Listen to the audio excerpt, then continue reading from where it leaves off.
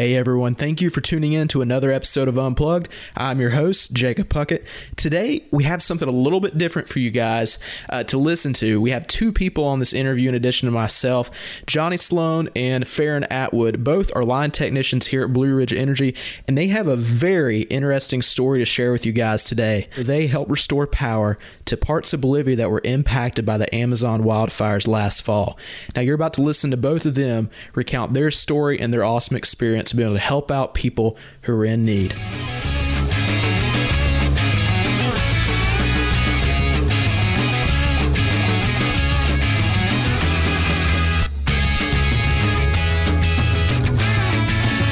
Rural areas that we were in, we're used to having power everywhere. It's almost expected or that you're going to have power, you're going to have it 24/7. If it blinks, you call, and we come out and get it back on. And they're just happy to have a light bulb. I think Fernando from Cray told us was they had about 5 kilowatt a day usage in a home that wouldn't run our clothes dryers here. So compare that. What would be like the average usage in a home here in America or like in our area? So it's about 1,000 kilowatts a month. Yeah, we'd be about 1,000 a month. So I can't do the math. I know it's a small percentage of 1,000. That's a tenth. Probably a tenth of what. That's I was a communication major. We can't do math. But I guess I should probably walk it back a little bit first. I know you mentioned Cray. So Cray, for people listening, Cray is an electric cooperative in Bolivia. It is something that was set up by the NRECA, and Blue Ridge helped start. I know we have a long history with Cray. We helped them get started, helped them get their feet on the ground and moving, and helped provide electricity to some of the rural areas of Bolivia. And there's a lot of regions like this in the world. I know the NRECA has a big hand in South America in providing power to areas of Asia and Africa in particular. So this is a worldwide initiative that the cooperatives participate in. They send people to every couple years to help progress these missions a little bit further along and help provide power to these areas and these economies that probably wouldn't have it otherwise. So these guys were our two volunteers most recently to head on this trip. And I think one of the biggest things that I know Farron and I talked to you about this, and Johnny, we might have talked about this as well. The last trip to Bolivia, these guys were at like 11,000 feet on a mountaintop, and then I asked you how cold it was, and then you said, cold? What do you mean cold?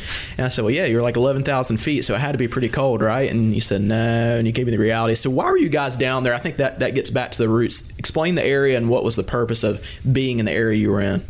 Well, there was some large forest fires started back at the end of last summer, around in August. Burn up about 500 million acres, and which was on scale, if not a little larger than the Australian fires that you've heard about so much on the news here lately. And it just burned up some of their infrastructure, their poles and some wires and things like that. And what we were tasked with is going down and rebuilding some of those lines, changing out some poles and arms and things like that were burned up. And we were at about 900 feet. We were in southern Bolivia where Eddie and Jerry's group had gone to the northwestern part of Bolivia. They were up at about 11,000 elevation, where we were closer to 900. We were more in the jungle basin of the country, where we had really high temperatures and really high humidity every day. And John, I get you to hop in on this one. Coming from Ashe County, I know it's been cold. Probably not the coldest winter ever, but it's definitely a lot colder than Bolivia now. So, was that hard to get used to? Yeah, it was about 30 degrees when I left the house that Sunday morning. And by the time we got to Bolivia and got out of the airport in Santa Cruz, I think it was, I don't know, about 5:30 in the morning, and it was probably already 85 degrees, and the humidity was just off the charts, and it only got hotter from there. And you guys, the further south we went, the hotter it got. Because for context for people at home, I mean, you guys were in the Amazon. I mean, literally in the Amazon. Yeah. So part of the Amazon rainforest. I can imagine that was really, really hot. Did it rain as much as you probably thought it would, or was it just purely hot all the time and sunny? It rained a few mornings on us. Nothing crazy, though. They said that they were in a little bit of a drought down there, and normally it just rains all the time. So we kind of lucked up on that aspect. It seemed like it only rained on the days we were climbing. It didn't rain. It was sunny and hot when we hand dug all the holes, and we may talk about equipment and stuff a little later. But we hand dug all the holes, and it was really hot and sunny every day we hand dug. But the days when we killed the wires and climbed, it seemed like it rained on us every day. The max of I'll talk about this too, because now you got me thinking of what's his name, Steve Irwin. You're talking about the jungles, but I think the max of the bad critters you'd run into in the mountains of North Carolina, maybe timber rattlesnakes, maybe run up on a bear or something like that. Did you run up on any surprises in the Amazon? I've always heard it's loaded with. Not really. We were asking about that, what we might see, asking the guys down there, and apparently the majority of the wildlife was killed or driven away by the fires. So other than birds and I think one boa constrictor we saw on the road one day. A few spiders and a few emus. That was about the only wildlife we encountered, which is sad, but it was probably a good thing too for us. I think expectations versus reality here. You guys we had discussed that two of our line technicians had already went a few months ago. So hearing from them, how did your expectations of the trip kind of compare to what reality was when you got there? They were in a different area than us, which was part of it. But we were cautious about what we ate. Was one of the big things. Trying not to get sick, and watching what we drank, especially the water. But we didn't really have a whole lot of anything to go off of what it was going to be like. So of course, I know I did. I'm sure Farron did too. We had all kinds of crazy scenarios worked up in our minds what it was going to be like, and then it was nothing even close to it when we got down there. So it was, a surprise basically the whole trip, all the way through. Did you find that the electric cooperatives here, not just Blue Ridge, but in general in the United States, did you find there were more similarities between us and them, like Cray, or did you find a lot of differences? What was your takeaway with that? I thought they were fairly similar, other than, of course, the equipment that we're used to using here versus what we had down there. That was pretty rudimentary as far as what tools they had and what equipment they had.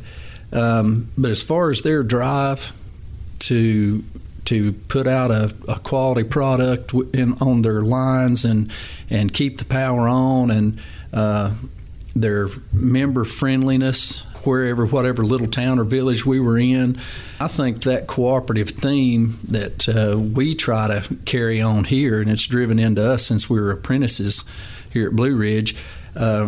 It's worldwide because they sure had it there. Even with the language barrier, we couldn't really communicate with the linemen down there, but they were pretty well just like us, that same mentality that we have here, And they wanted quality work too. The linemen that we worked with, they took pride in what they did. Absolutely, you could tell that for sure. Absolutely, they did. It was a joy to work with them. And you talked about the equipment. I know you guys did something special for them, and we'll get to that. But kind of what were the equipment differences? I imagine that was quite a gap between what you guys are bringing and what they were probably using on a daily basis to get their infrastructure back up and running, right? We when you think about changing poles out here, of course you're going to have a line truck to haul the poles out, dig the holes, and set the poles. And we never saw the first line truck. We hand dug the holes. Some of the digging wasn't too bad, but then some of it was awful. But they didn't have what we use, a line truck, no augers. They had a boom truck, basically, probably a 70-some model boom truck, and that's what we set the poles with, and then we climbed everything. They had one bucket truck that they brought from the city of Santa Cruz where their main office was, but I don't think the guys were too familiar with how to even run it. They would boom up there and then get out of the bucket on the telephone and work off of the pole, which is kind of unheard of. And hand tools, basically every nut they turned on a pole was with a crescent wrench, which is something that we don't use much anymore. We have them, but we don't use them near like we used to. But we've got a lot of impact wrenches and battery-powered tools now that really save us on as far as arms and elbows and shoulders go. But it was just like they did everything by hand. And where we would have a gas-powered drill, they had a chainsaw rigged up with a short chain on it and a bit on the end of it. Wow. So you bored the poles with a chainsaw. It was a surprise that it really made you appreciate what you have here to work with, that's for sure. And was that the biggest motivation for you guys, leaving your tools with them, with those group of guys? That was part of it. We saw what they had to work with, which if they didn't climb with a ladder, they had homemade tools that I guess they had went to a machine shop and had them made or made them themselves at home. And which, I mean, it worked. They got around just as good as we could, but it was on the dangerous side and very primitive. But, you know, the guys asked if they could buy our tools off of us. Mm-hmm. They were checking them out, and ours was definitely better than theirs, but I don't think they even realized that such tools were available. And I don't know, we felt led that they needed them tools much more than we did. I know when we first got there and we all had these big backpack tool pouches that we carried all our climbing tools in, and they were kind of curious the first day that we all met up, and we kind of pulled them out and showed them what we had, and they said they won't work. These poles are too hard, they're too crooked, you can't use those here, you're not going to be able to. The first day when we went out to lay some poles off and dig some holes and do some framing, Johnny and I just put our tools on at the first pole we came to and stepped up to the phone and stepped back down, and they said, wow. They couldn't believe how easy it looked for us to climb their poles. That's when they started saying, we need some of those. And so Johnny and I kind of talked after that first day, and we let them try our tools on and let them climb up a short ways and back down, and kind of done just a little short training session with them with our tools. And Johnny and I kind of got together and said, you know, what if we just leave our stuff down here for them when we get done? And we had already kind of committed to the fact that we were going to do it. And so I text back to my operations manager and said, Johnny and I have come to the decision we're probably going to leave our climbing tools down here. And to the credit of Blue Ridge and the management here, they said, if you leave them, if they need them, and their company doesn't have a problem on the safety aspect of those guys having those tools, we'll replace them when you get back. And I think that speaks to the heart of this company. I mean, a lot of people talk about loving where you work, or kind of being a family atmosphere and supporting, really being behind the mission of helping people in need. And I think that kind of speaks to volumes about this company. And I know in the days that this has come out, employees are ready to replace those tools with their personal money. And I thought that was also speaks volumes about the people who work here and kind of what we do on a daily basis. I think it's kind of underscored just how much people love their jobs here, from the point of helping people.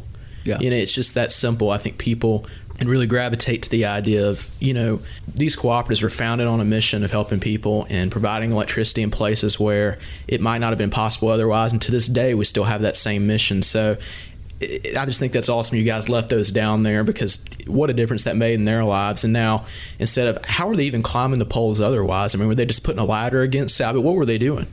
They had ladders, which were extremely heavy and hard to get off the truck and carry to the pole, especially through the rough right-of-way they had.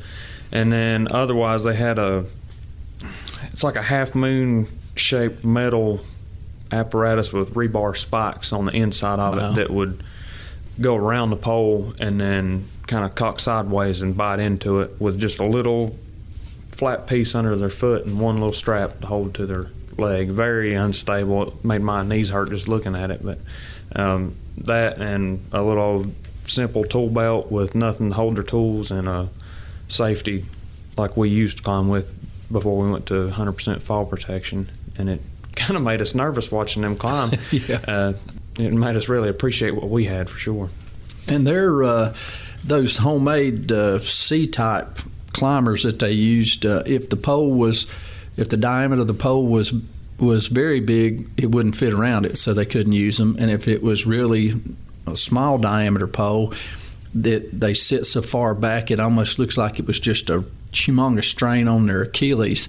It just looked really uncomfortable. And I feel like I'd be dropping the ball not to ask this question to you guys. If you're a young line technician or just any line technician who's interested in being part of the NRACA International program and going somewhere overseas to help out, whether it's in Bolivia or Africa or Asia, South America, doesn't matter. If you're on the fence about it, what would you say to somebody who's on the fence about going and participating in this? Do it.